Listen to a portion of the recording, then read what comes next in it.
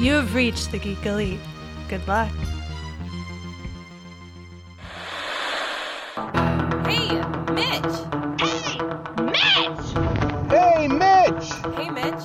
Hey, Mitch. Hey, Mitch! Hi-yo. Mitch. What up, Mitch? Orderly Mitch. Hey, Mitch. Hey, Mitch! Hey, Mitch. What up, Mitch? Hey, Mitch. Hey, Mitch. What up, Mitch? Hey, Mitch. Hey, Mitch. Hey, Mitch. Hey, Mr. Booth. Hey, Mitch. Hey, Mitch! Hey, Mitch. Hey, Wyatt. Mitch. Mitch. Hey, Mitch. Hey, Mitch. Hey, Mitch. Hey, Mitch.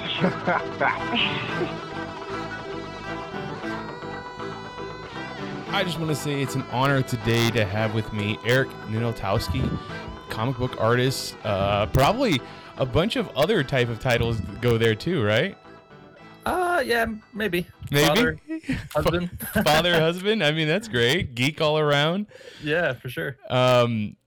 So we met at Phoenix Fan Fusion this past year, but I have come by your booth several times in the last few years at whatever Phoenix Comic Con would be called the year that we're talking about. They've gone through a few names, but how long have you been making comic book art?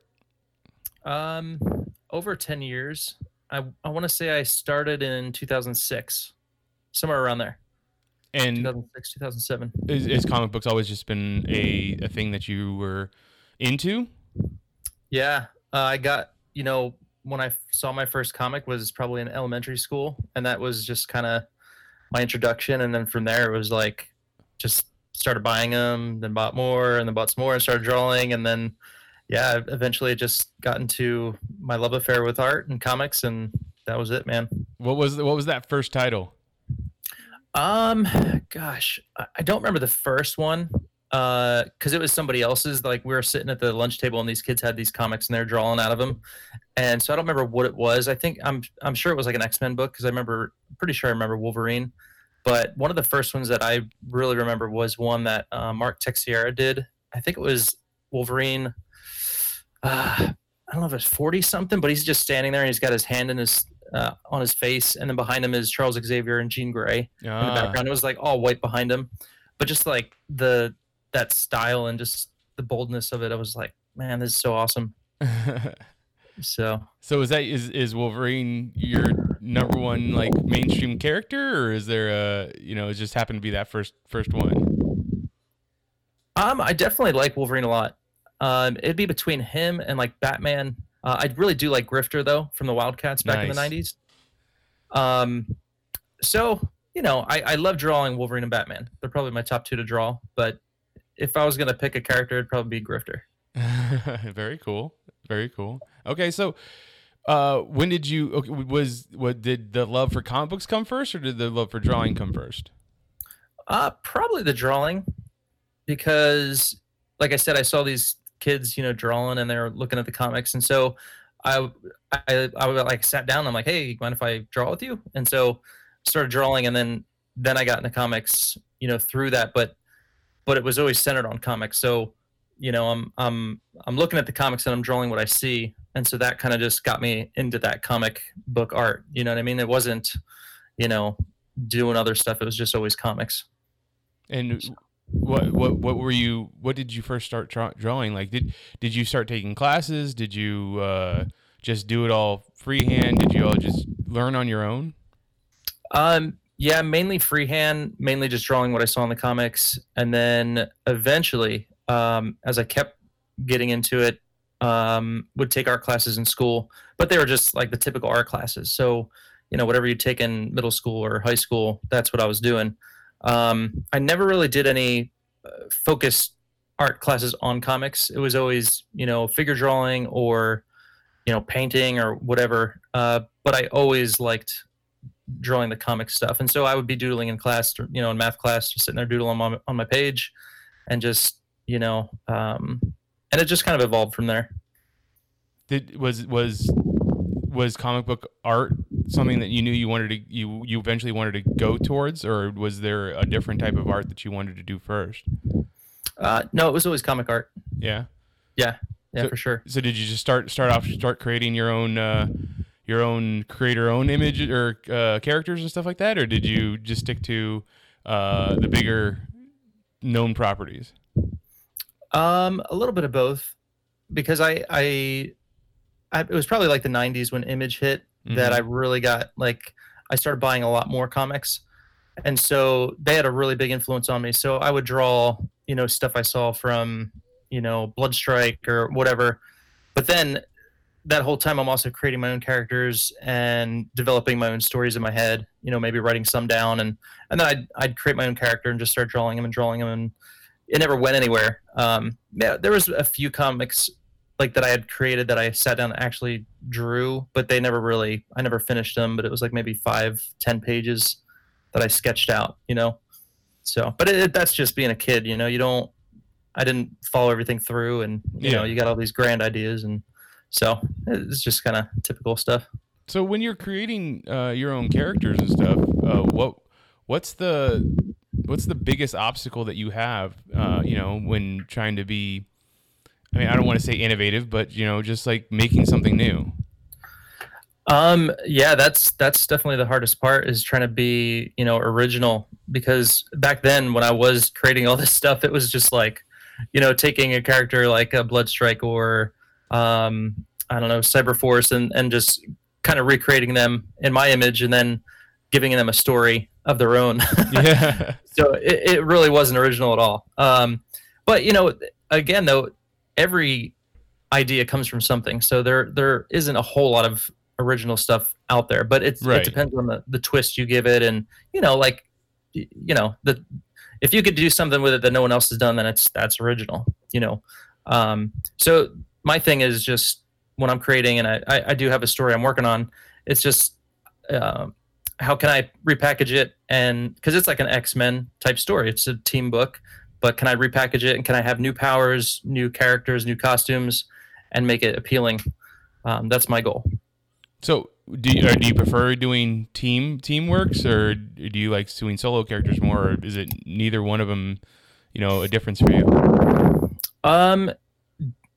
The only difference I would say is just the amount of stuff you're going to have to draw if you're doing a team book, because you're constantly drawing all these characters. Whereas if it's just a single guy, then you can, it's mainly that one guy with stuff in the background or whatever. But you're going to be drawing a lot more if you're doing a team book.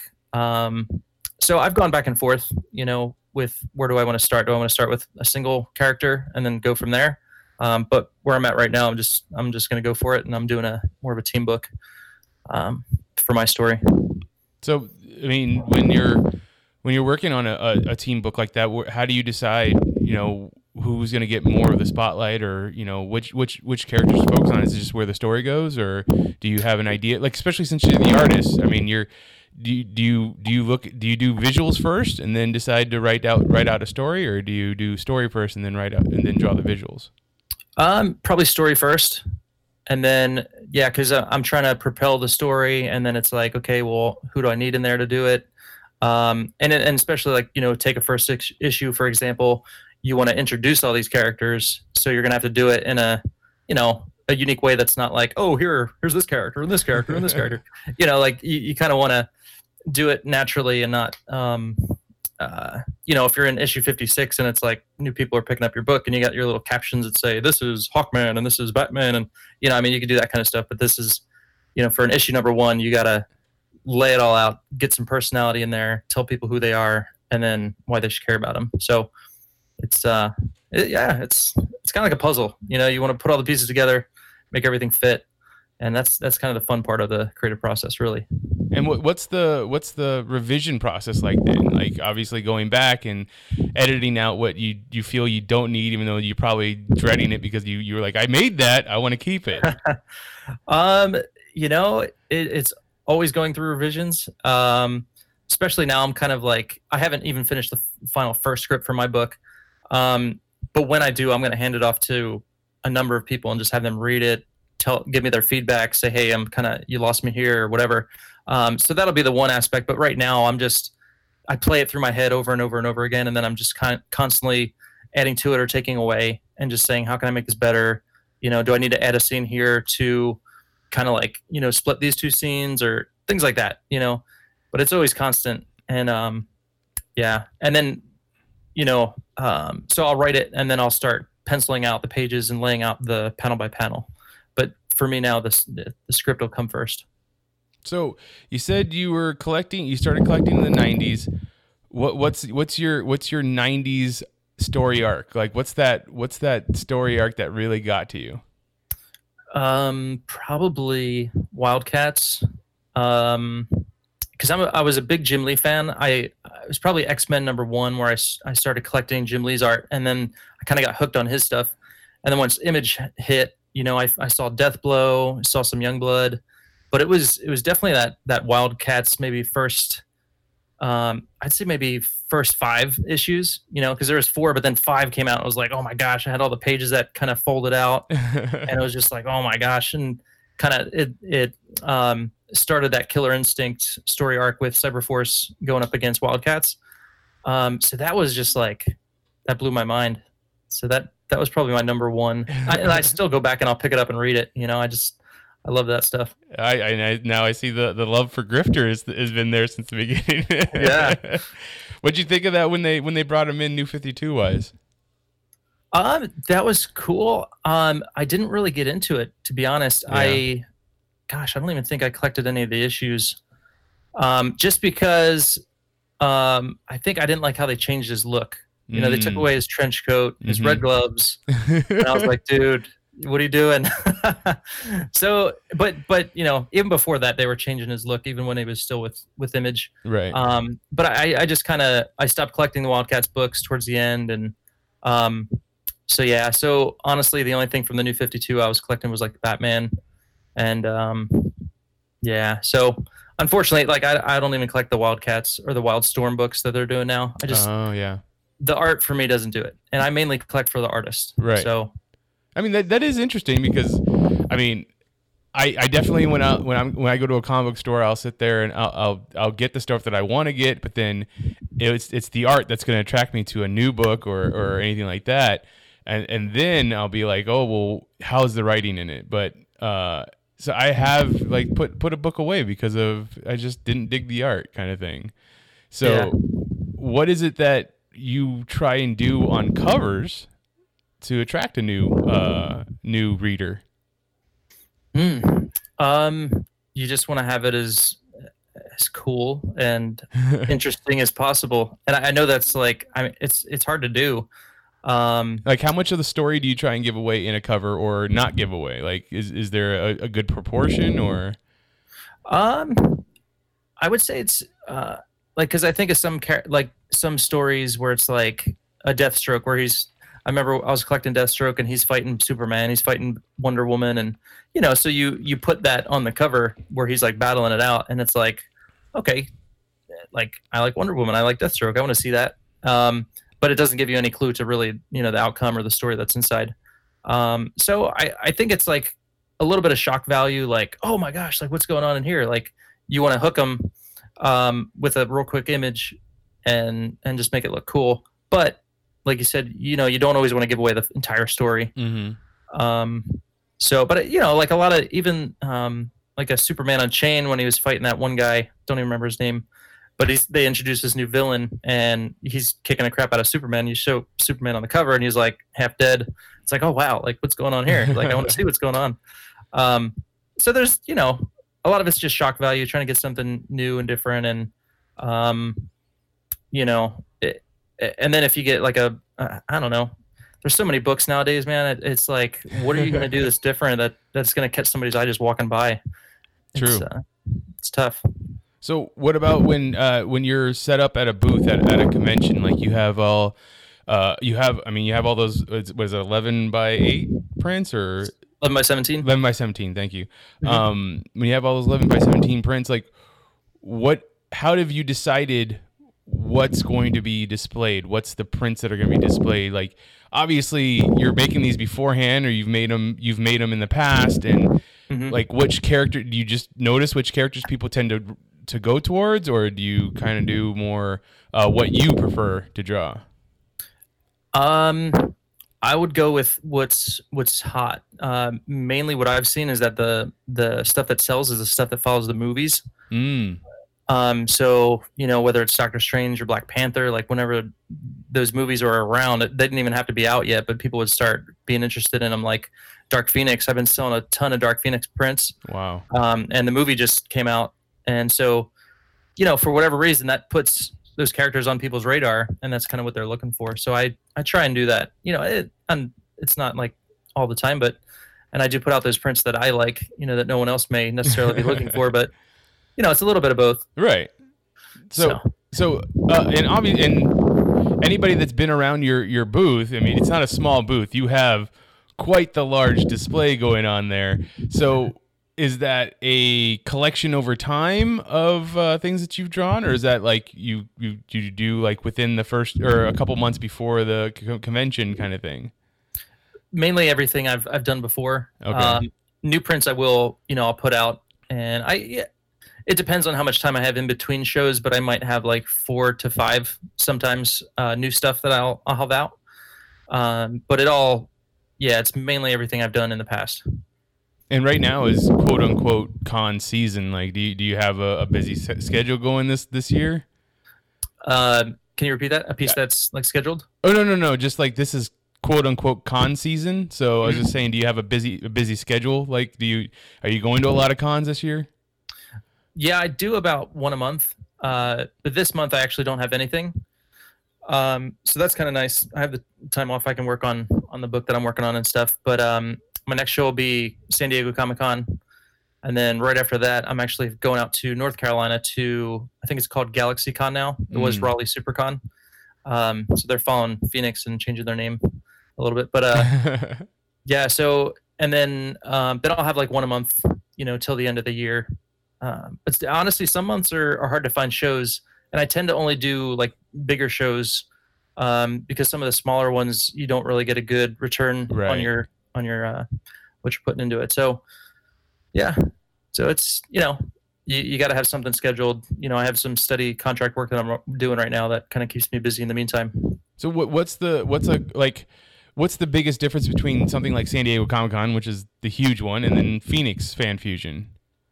Besides numbers, I don't think much. It's just bigger. They have more. They're able to bring in more people, more stars or whatever, and they just have a ton more space on the floor, to bring in, whether it's the WB or DC or whatever. But yeah, there's just so much more people. And it's almost like too much people, in my opinion now. But it's still great, I imagine the more people, the more foot traffic, it helps, but like it can be overwhelming. Yeah, because in years past, I would always go because being in San Diego, I get a professional badge since I'm published, and so I'll go there every year, even if I don't have a booth. But I mean, just walking around, it's like it's hard, like just to get through everybody. And if what I would typically do is I would go see the people from exhibits at the exhibitor area and see if they have a table that's available in Artist Alley. And you have to like wait and then come back, and it's like they'll say, "Oh, we'll come back in 2 hours. We'll see if anything is opened up," and like constant back and forth. And so just working my way through all that traffic constantly is just like. It wears on you. So by the end of the day, you're just like, man, do I want to do this again tomorrow? So yeah. So the times when you're there and don't have a booth, or when you do have a booth, do you get to still go out and have fun? Not just San Diego Comic-Con, but like say Phoenix Fan Fusion or GalaxyCon. Like, do you get to go out and explore and have a good time too, or is it all just work? I mean, obviously you put some money into being there, so you want to make back as much money as you can. So. Mm-hmm. Typically, I'll travel alone, so that makes it hard to leave the booth and kind of go do some stuff. And then I'm always worried about is somebody gonna like walk off with my stuff? Yeah. Which at Phoenix did happen, and I was only Yikes. 2 booths away. Wow. So yeah, I don't know if you heard that story, but someone walked away with my 11x17 original art portfolio. The whole portfolio?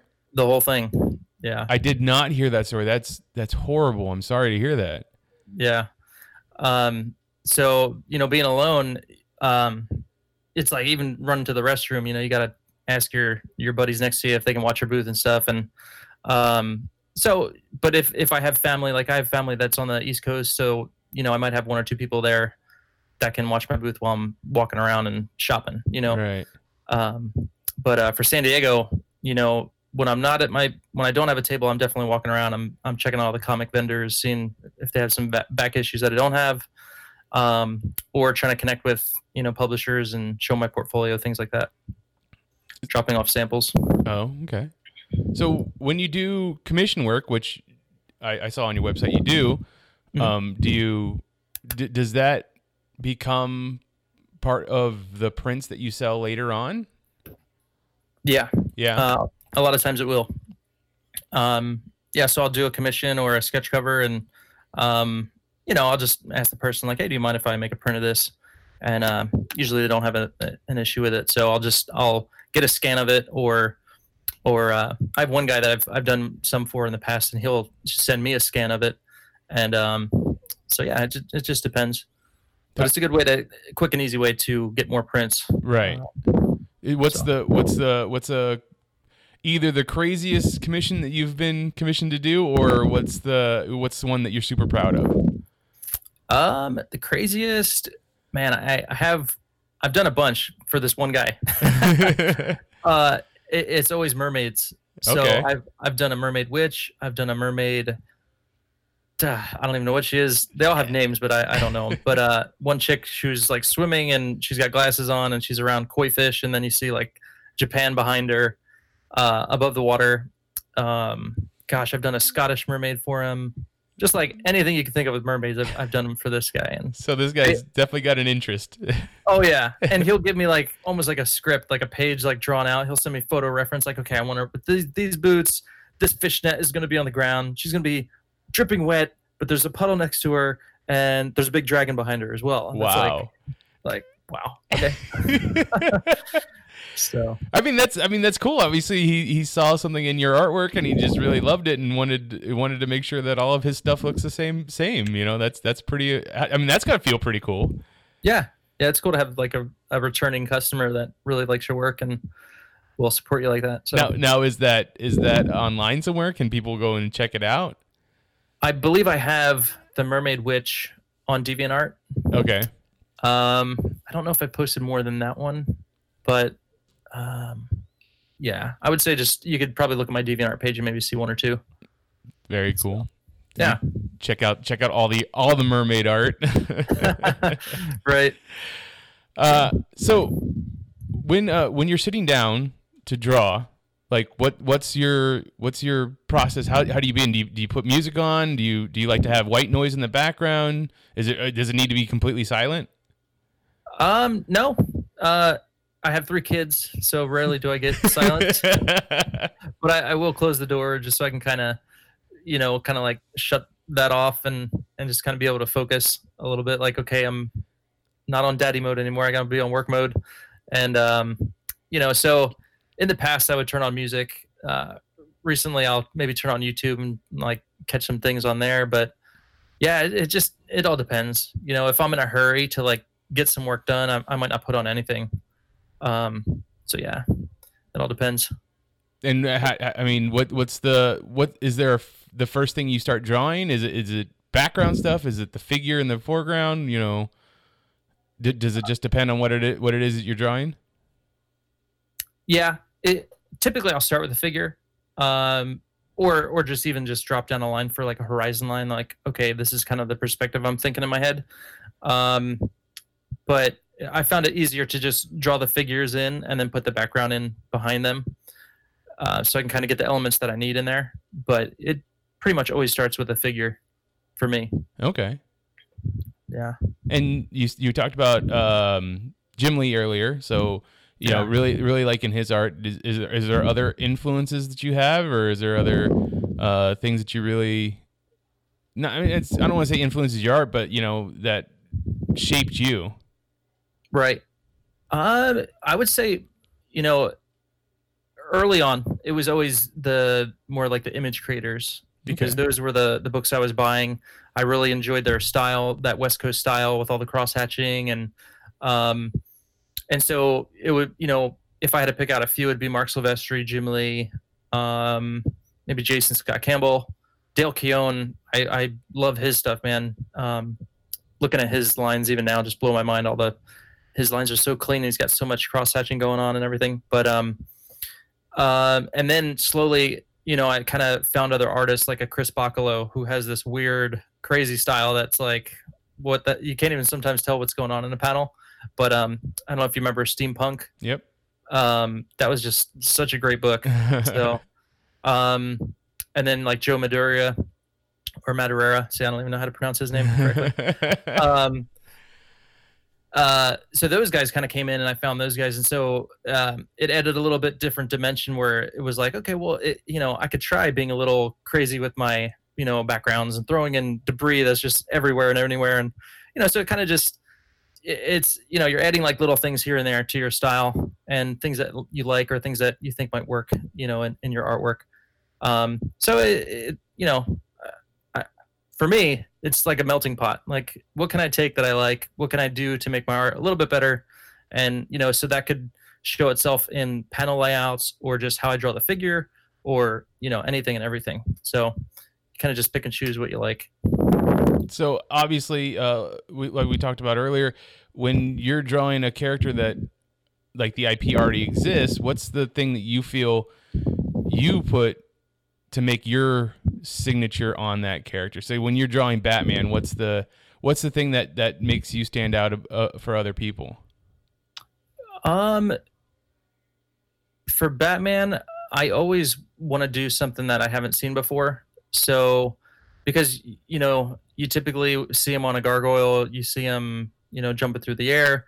So I kind of try and do something a little different, and it doesn't always happen, but I had this one picture where he's jumping, he's in midair, and it's more of like a side shot, and then behind him you see the bat symbol in the background, and that was like his new 52 look. So I kind of had most of his body, you could see it, and that one's a really good seller. So it's hard. I have another one that looks almost like something Jim Lee did, and I don't sell any of those. So, it's like people want something different. Right. So of all those artists that you named a second ago, like which ones have you met so far? Have you met all of them? Have you got to? I haven't met Joe Mad. I've met Jim Lee a number of times actually at San Diego Comic-Con. Recently, I saw him in Hawaii at a show, and he did a portfolio review for me real quick. So that was cool.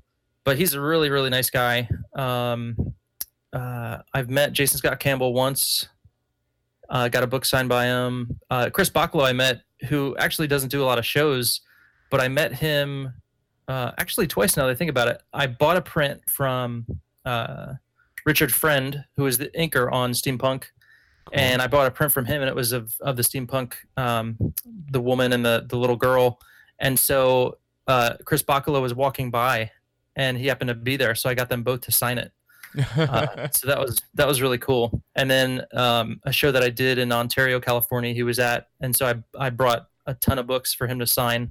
And it was funny because I was stuck at my booth, and I asked some guy to go have him sign for me. So I gave that guy like a bunch of a few prints just to say thank you. Oh wow! I couldn't leave my booth, but I brought up these books for him to sign. So you get kind of cool stories like that. Just being at different shows, and there's other artists there and stuff. So can I ask, and you don't have to tell me what Jim Lee said about you per se, but what goes into a portfolio review? I've heard that before. I just don't exactly know what it is. Like what it is, or how you go about it, or yeah, just like what it like. I mean, sure. Like I'm assuming you take your portfolio up to said artist and they critique it, or do they just tell you like what they like about it? Exactly what happens in a portfolio review? Yeah, they're basically critiquing it, saying what you could have done better or things to work on. So, mainly just giving you pointers for things to work on, where to develop your art, and in your head you're thinking, well, okay, I want to draw comics. How do I get there? And so they're kind of like helping you basically on that path. For when I talk to Jim Lee, I'm like hoping like, oh man, maybe my stuff's good enough. He'll just be like, dude, we got to get you a job. That's like my dream, but that didn't happen. So he said a lot of the stuff was good, and then as he took a closer look, he's like, oh, okay, well here you could have done this, or maybe next time just go full black here and don't do shading. Make sure all your perspective lines are hitting that vanishing point, things like that. So it was all little stuff. But usually when you're talking to an artist, they're not going to be the guy that's going to be like, oh man, let's give you a job. Right. They're just the guy that knows somebody else that you can get in contact with. But you really need to talk to editors, and they're the ones that are going to, get you the job kind of deal. That's what the next thing I was going to ask was when you're talking to an artist, is the artist giving you tips from their point of view, or are they giving you like company standard point of view tips? Like if you wanted to work for DC kind of looks for these kind of things, or if you wanted to work for Marvel likes to see more of this kind of thing, or is it more just like, this is what I would have done? It seems to be more of what they would have done. Okay. Yeah. The editors, it's weird because I had a portfolio review with a guy from Marvel, and he was an editor, and and this was at San Diego Comic-Con. So I submitted some samples. They called me back, and I sat down with the guy, and he kind of did a portfolio review, and he's like, okay, cool. So do some sample pages. And I did maybe 3 sample pages or something, and I sent him back. And the only thing he said was, okay, cool. Like, this might be good for like an anthology, and that was it. And like, never talked to me again. Never, I sent stuff in, and you don't get anything from him as far as like a critique or work on this, do this is what we're looking for. It's kind of strange. And I've heard multiple people say the same thing. Okay. So what I'm thinking is they're looking for someone who is like ready to go, like 100%, like here's the book, and go, run and do your thing. So I'm guessing if they don't say, hey, let's put you on a book, then you're just not ready. But they don't tell you how to get ready. Well, honestly, I don't understand how they don't think that you're ready for your own book yet. So, because like my friends were there at Phoenix Fan Fusion. They bought 2 of your metal prints of the, I believe it was the X-Men. You had the X-Men First Class, and then you had, I think it was Villains on the other side. It was the 2 prints that go together, or the 2 metal prints that go together. So, I mean, we obviously love your art. So, and Mermaid Man obviously loves your art. So, if we have any say about it, you should have your own book by now. But the metal print thing, like, that seems to have been a new thing in the last couple of years that you see offered up at booths now. When did that come about? Like, how do you know any history on that? It seems like I've only seen it in the last couple of years. I don't know how it came about. I'm just assuming, it's just a new way to print, something. It's technically dye sublimation, where it's a heat transfer, but it's just a new way to showcase your art and to, have a different product. But yeah, definitely it's come about more so in the past few years. And, I think it's just people are realizing, well, even for me, when I was seeing it, it was like, oh, that's cool. But, do I really want to drop all this money to do these metal prints? So I was kind of like torn. And then when I finally just made the leap and did it, I mean, seeing my art on the metal, it's like, wow, like I wish I did this sooner, because it just adds a whole new dimension, and it makes your artwork look super good. So I think people are just realizing, like, and it's more durable too. It's going to last so much longer than a piece of paper. And it's something that you definitely want to display, not just stick in a book somewhere and like say, I'll put this on my wall someday. You want to show it. You want to get it up on your wall. So I think it's just a cool, different alternative to the paper prints. And have you seen a good return investment on that? Like, a lot of people tend to pick that up. I mean, it does make it pop a lot more than just on paper. I mean, the paper's still great, but yeah. I think since I've made the transition and started selling more of the metals, I definitely sell more metal than I do paper. Okay. So, what is it when you're not creating, not being a father, not being a husband, when you just get to geek out for a little bit? What is it, the thing that you sit down and do? And it doesn't necessarily need to be anything that's normally geeky. Like, if you like to fix cars, or if you like to check out horse racing or something. And what's your thing? What's your one thing? Man, if it's not comics, it's probably movies. Okay. So my way to relax, my way to kind of just unwind and just kind of, what's the word? Just, turn my brain off. Veg out. Exactly. I just want to watch a movie. So yeah, man, I love movies, and if there's nothing new, I'll just go back and pull something out of my, my vault. Like, I love watching The Matrix. I probably watch The Matrix, Lord of the Rings, at least once a year. Just, go back and watch the whole trilogy. And, yeah, so, you have your favorite movies, and you're just like, man, I could just watch this all day long. So I just go back and find what I like and pop it in. That's awesome. So you're like me then. Right now has got to be the most amazing time when, comic book movies are such a great, like a important thing. Like the two fandoms are just colliding. What's been your favorite? It doesn't necessarily have to be a comic book movie, but what's your favorite movie like this year?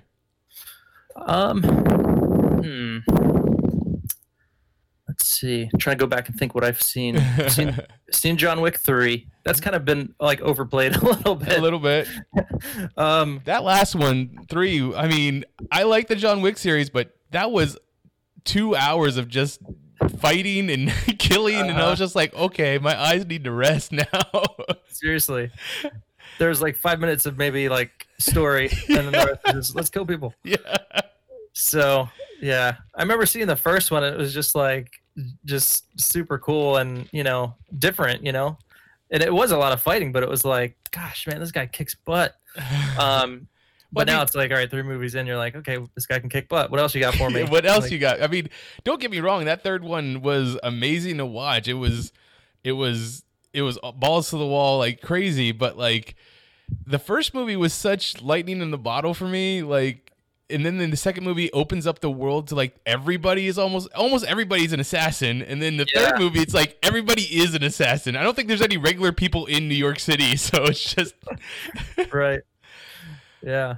So and then of course Avengers Endgame was really cool. Just to like kind of close out the whole thing, really. Yeah, the Marvel Cinematic Universe up to now was just kind of led up to that.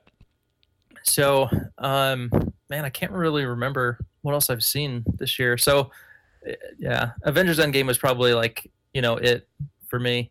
Yeah, just because like it kind of closes out that whole chapter, and now it's like, all right, they're gonna do something totally new and different. So as we're talking right now, you're wearing a Spidey shirt. So are you excited for Far From Home coming out here? Yeah. Yeah, it looks pretty cool. I'm not real familiar with it's Mysterio, right? Right. So I really don't know too much about his character, so I'm kind of just like, it's kind of like Doctor Strange. I had really no context for him and what he was all about. So, this movie's just gonna be like, all right, I'm just gonna sit and watch and just veg out and not have really like an idea of who the characters are, if that makes sense. No, that makes complete sense. Yeah, like that was the same way for me for Guardians of the Galaxy. I had no real context for him, so when watching that first movie, it just it was so good that I didn't have any baggage, I guess, to speak of when watching it, and it just came out that great. I would definitely say don't look up anything about Mysterio before seeing that movie because it's only going to benefit you.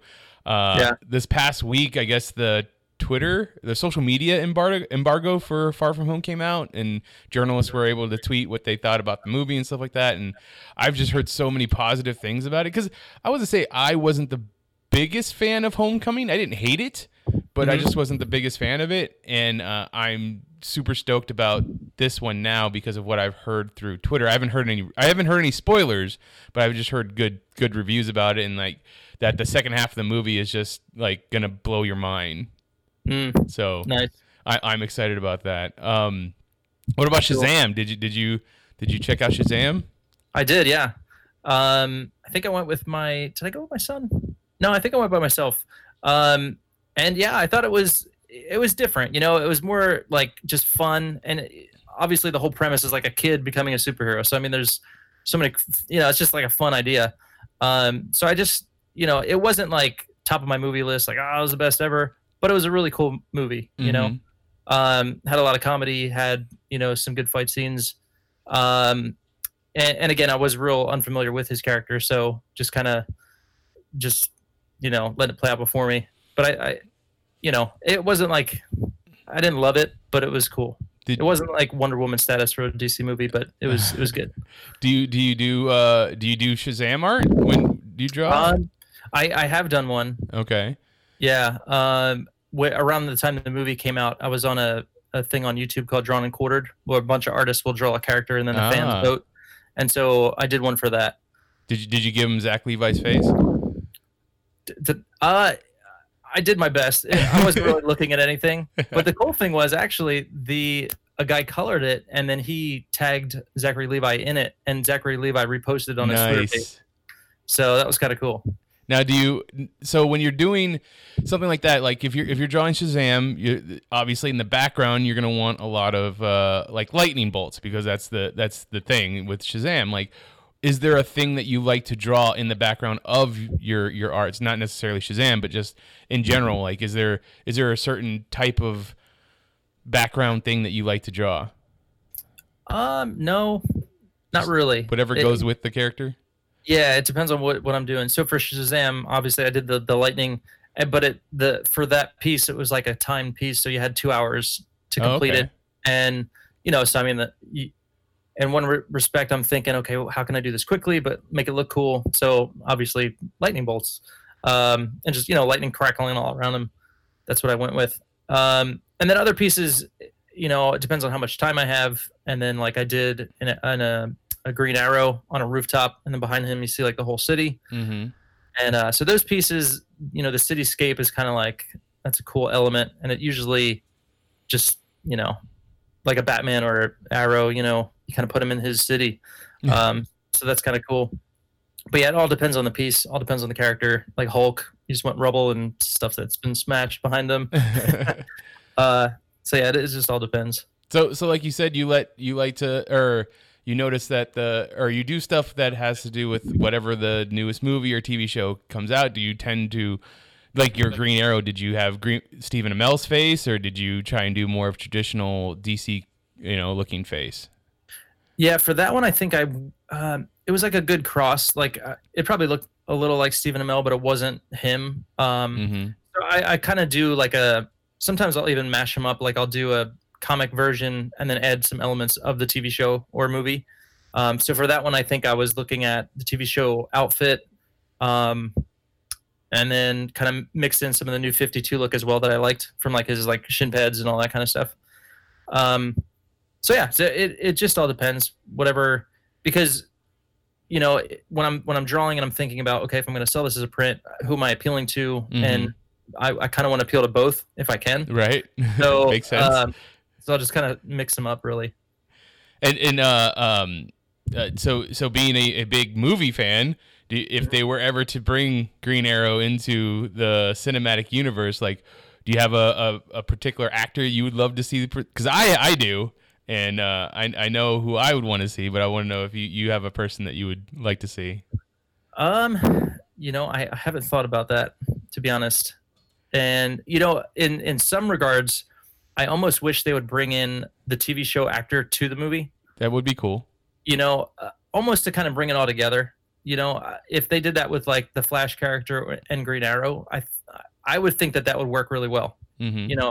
Maybe the continuity of things maybe wouldn't work, but I really like those actors, and I like the way they portray the characters. So yeah, for Stephen Amell, I really haven't thought of like somebody else that could be his character in the movie, but I would love to hear who you would pick. Well, okay, so I know a lot of people want John Krasinski to be Mr. Fantastic, Reed Richards, but I think he would make a great Ollie Queen. Like, check him out in 13 Hours. I think that's like essentially give him blonde hair, color his hair blonde, and he's perfect for the role. Or even his new Jack Ryan series. I think he would do really well. He knows how to do the action, and he can definitely do the comedy that you need to portray Ollie Queen. Like, that's the one thing I like Arrow. I like Arrow a lot, but you don't get to see Stephen Amell do too much of the funny side or happy side of Oliver Queen. It's a lot of the brooding and being Batman kind of on that show. So when I started watching Arrow, I didn't realize how many similarities that were between him and Batman. You know, That show definitely makes it seem like there's a lot more. right?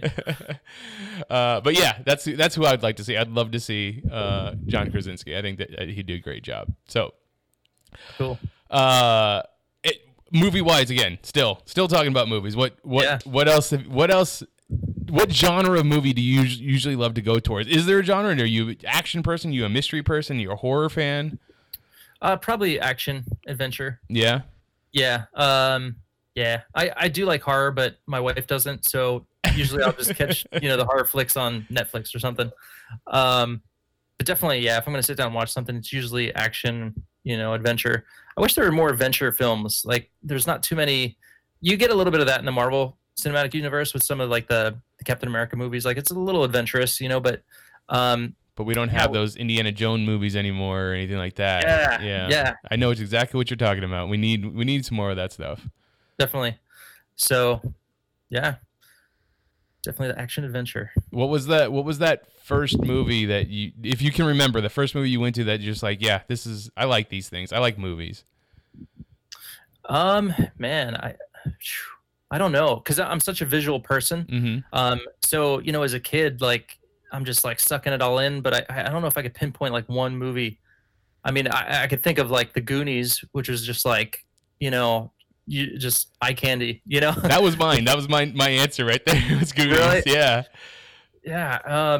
Just because it's a great story. There's like so much going on, and that's like the adventure kind of story. You know what I mean? Like, you're following these guys along and just learning the story as they are, and it's like, it's adventurous. And even The Matrix is kind of like that, where you're in this world and you have no clue what's going on, and you're finding out all this stuff as the hero is, and then you find out what the heck the Matrix is, and you're like, mind blown. Oh my gosh.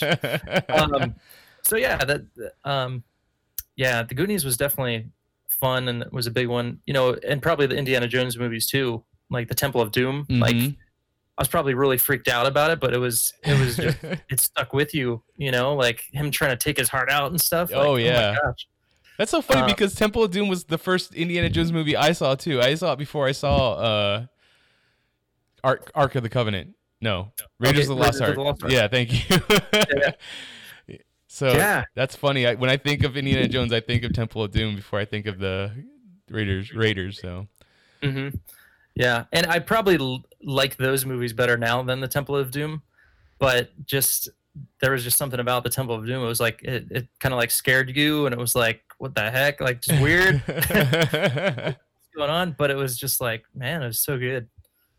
So if you were to get the opportunity to do one character for the big main two, or if you want to go three with Image, what would be the book that what would be your dream book for the one of those? Probably thinking outside the box a little bit, I'd probably go with Image, or like an Image book with DC now, obviously, but kind of like resurrect like the Wildcats, or do a Grifter book, but Nice. do them in like go in the past. You know what I mean? Like, straight up 90s. yeah, kind of like dive into his backstory. Like, honestly, I still have no clue like what his power is. To be honest, like, maybe it was an issue I missed, but he had this when all the Team 7 guys were exposed to this radiation or whatever it was. Mhm. Some guys got these powers and he didn't, and you really never knew what the heck his power was. But you're just like, at least I don't. Do you know? No, I don't know either. So yeah, I'm right there in the same boat with you. That'd be an amazing book to just adventure into that. So yeah, but I love that Team 7 aspect. They're like mercenaries. SEAL Team 7 or something. And Mm-hmm. you can just dive into that and just do a ton of cool stuff. What's a piece of advice for anybody just starting out, in comic book art and stuff like that? What would be the thing what was the biggest obstacle for you? What was the thing that you did not expect going into this line of work? Probably the amount of stuff you need to know how to draw and draw it well. Because when you're, as a kid, I'm sitting down, I'm just drawing figures, and I'm getting the proportions all wrong, and I'm, just messing it all up. But when I was, flash forward to when I moved to San Diego from New Jersey, and I'm getting like 11 by 17 pages done to go to submit to like San Diego Comic-Con, and I'm literally realizing this is the first time I've actually drawn at 11 by 17 and drawn a full page. And so I'm like freaking out. Like, I need to draw a building in perspective. I need to draw this action scene. And so like, I've never drawn these things before. And so, you know, you need to know how to draw a tree. You need to know how to draw perspective and buildings and make it look cool. And then you need to know how to tell the story visually. So you're really the director, and you're also the lighting guy. You're also the costume person.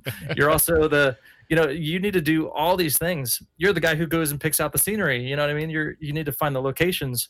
You need to do all that, you know, as the artist. And so it's a lot more than at that time that I realized. But, you know, for new artists, it might be more than you're really expecting to.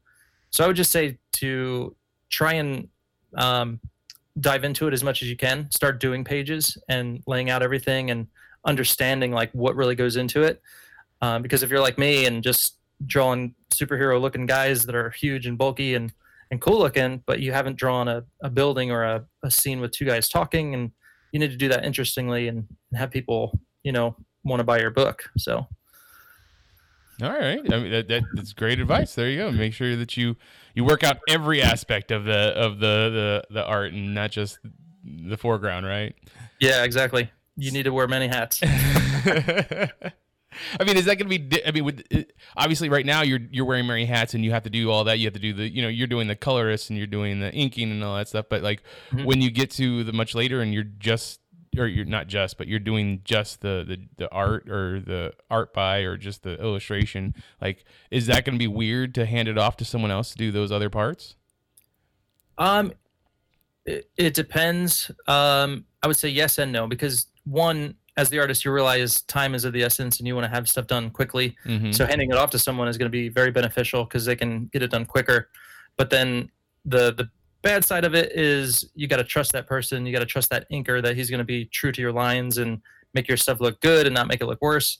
And then also the colorist, you know, and you don't worry about it so much if you're like in Marvel and DC, they have really good guys working for them. But, you know, if like on a book that I worked on, it was like, I didn't really have the ability to choose who was going to color my stuff. Right. And they were chosen for me. So, you know, and they weren't really the best. It didn't really, you know, make my stuff look as good as it possibly could have been, but it's like, it is what it is. So, there's always that, but, it definitely helps as time goes on. You get the book done a lot quicker.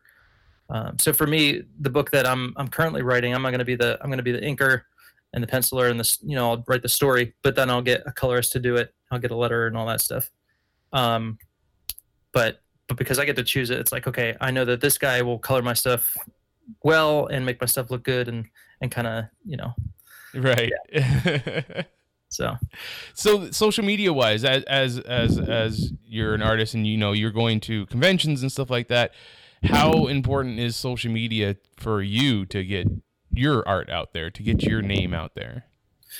It definitely helps. It probably doesn't help, but I'd like it to, but it's a way to, if you're tagging, you know, the venue or tagging, you know, San Diego Comic-Con or whatever, Phoenix, you know, you could potentially be getting your art in front of people who haven't. I definitely use it. I wish it would work better than it does, only because I don't have a huge following on, you know, like Twitter and Instagram. But it definitely, when I tag the venue or tag whether it's Phoenix or San Diego, I could be getting my art in front of people who haven't seen it before, and so that could drive traffic to my booth. But it's definitely a great tool. I'm on Facebook, Instagram, Twitter, and all that stuff. So, what about your DeviantArt page? Like, is that real helpful in getting your prints out there, or, you know, getting your name out there? I think so. You know, I think about the people that do contact me. They typically contact me through another site called Comic Art Commissions, which is, you know, for commissions, obviously. And so I get a lot of traffic from that. And that's like a paid service or paid site. And, you know, but from DeviantArt, I wouldn't say I get a lot of, like, maybe commission work. Mm-hmm. But I get a lot of eyeballs on my art, for sure. And then, so I mean, if we want to go ahead and give out your social media or your DeviantArt or your webpage, you can definitely tell my followers where they can find you. Awesome. Yeah, the easiest way would be to go to my website. It's just my name, ericninoltowskiart.com. And I'm assuming you'll have that spelled out somewhere. Yes, I will. Okay, cool. But if you go to my website, it's going to have all my links, to DeviantArt, to Twitter, Instagram. I'm even on Pinterest. I got, all my favorite artists. I've got Pinterest boards for each of them. So yeah. And then I just started doing stuff on YouTube. And so I'll do live draws and stuff, and trying to promote my book and trying to get followers that way as well. That's interesting, because you talked about that earlier, the YouTube thing with the drawn and quartered. Like, what kind of exposure does that give you? Like, I mean, how is that? I mean, have you thought about doing like the Twitch channels too, or stuff like that? Yeah, I thought about it. It's just like a time thing. How much time do I have? And so right now I'm kind of just focused on YouTube. The nice thing about the drawn and quartered is it's my friend's hosting it, and he's got maybe 6,000 followers or something. So being on there, I'm picking up people who haven't heard me before, don't know me, and haven't seen my artwork, and so I could drive them to my other social media sites. And when you're doing that, when you're doing the drawn and quarter, and you said that's a 2-hour time limit, is like, are you drawing and you're also having a conversation like with the other people, or maybe with the audience, or like how does that all work? Yeah, it's actually really fun, because you're drawing against these other professionals, so you're doing a lot of smack talking, and you're trying to like downplay their great work and trying to make yours look better, and so it's like a battle. It's pretty fun. Are you trying to get in their heads, trying to psych them out a little bit? Yeah, pretty much. So it's really great. It's fun. And then, sometimes you'll do some promotion and just talk about what you're working on, what what kind of book you have coming out and stuff. So, yeah, it's a really fun thing. And it's like every Wednesday night at 7 on, it's called Blacklist Universe is the YouTube channel. Now, do you ever throw in maybe some alcohol while you're drawing? See if, does it have any effect on your work if you drink and draw at the same time? I have. It definitely like calms me down a little bit and takes the edge off, like the nerves, because you get a little nervous, like you're live in front of all these people, and drawn against these professionals that are really, really good. So it just kind of takes the edge off, and opens your mouth a little more. How about we start a show where it's get hammered and drawn. You just get more and more drunk. It's like every 15 minutes you got to take a shot of beer or something. That would be interesting. That would be interesting, sure. Right? All right. Yeah. Well, thank you once again. I would love. I mean, it's been an hour. It's a quick hour. I can't believe it's been so fast. So thank you for coming on the show and talking to me. And I hope we can get you to come back and do some other shows with us. That'd be awesome, man. I appreciate you having me on. And yeah, I'm hoping to launch my book. It's called Shadow Century, and I'm going to try and do that later on this year. So yeah, if we could do that, I could definitely kind of promote, what I'm doing. And yeah, I'd love to talk about it. I mean, like I said, I think I dig your art, so I would love to see what you have going on. Awesome, man. Cool. If you want to get a hold of me, I'm on Twitter. I'm at Mitchipedia GEM. GEM stands for Geek Elite Media. If you want to talk to anybody else at Geek Elite Media, it's at Geek Elite Media on Twitter, at Geek Elite Media on Instagram, and Facebook.com/Geek Elite Media is our Facebook page. Check out our website, geekelitemedia.com, for archived episodes of this podcast and other podcasts on the Geek Elite Media Network. But until next time, this is Hey Mitch with Eric saying, always remember to geek out. This concludes our broadcast. Beep.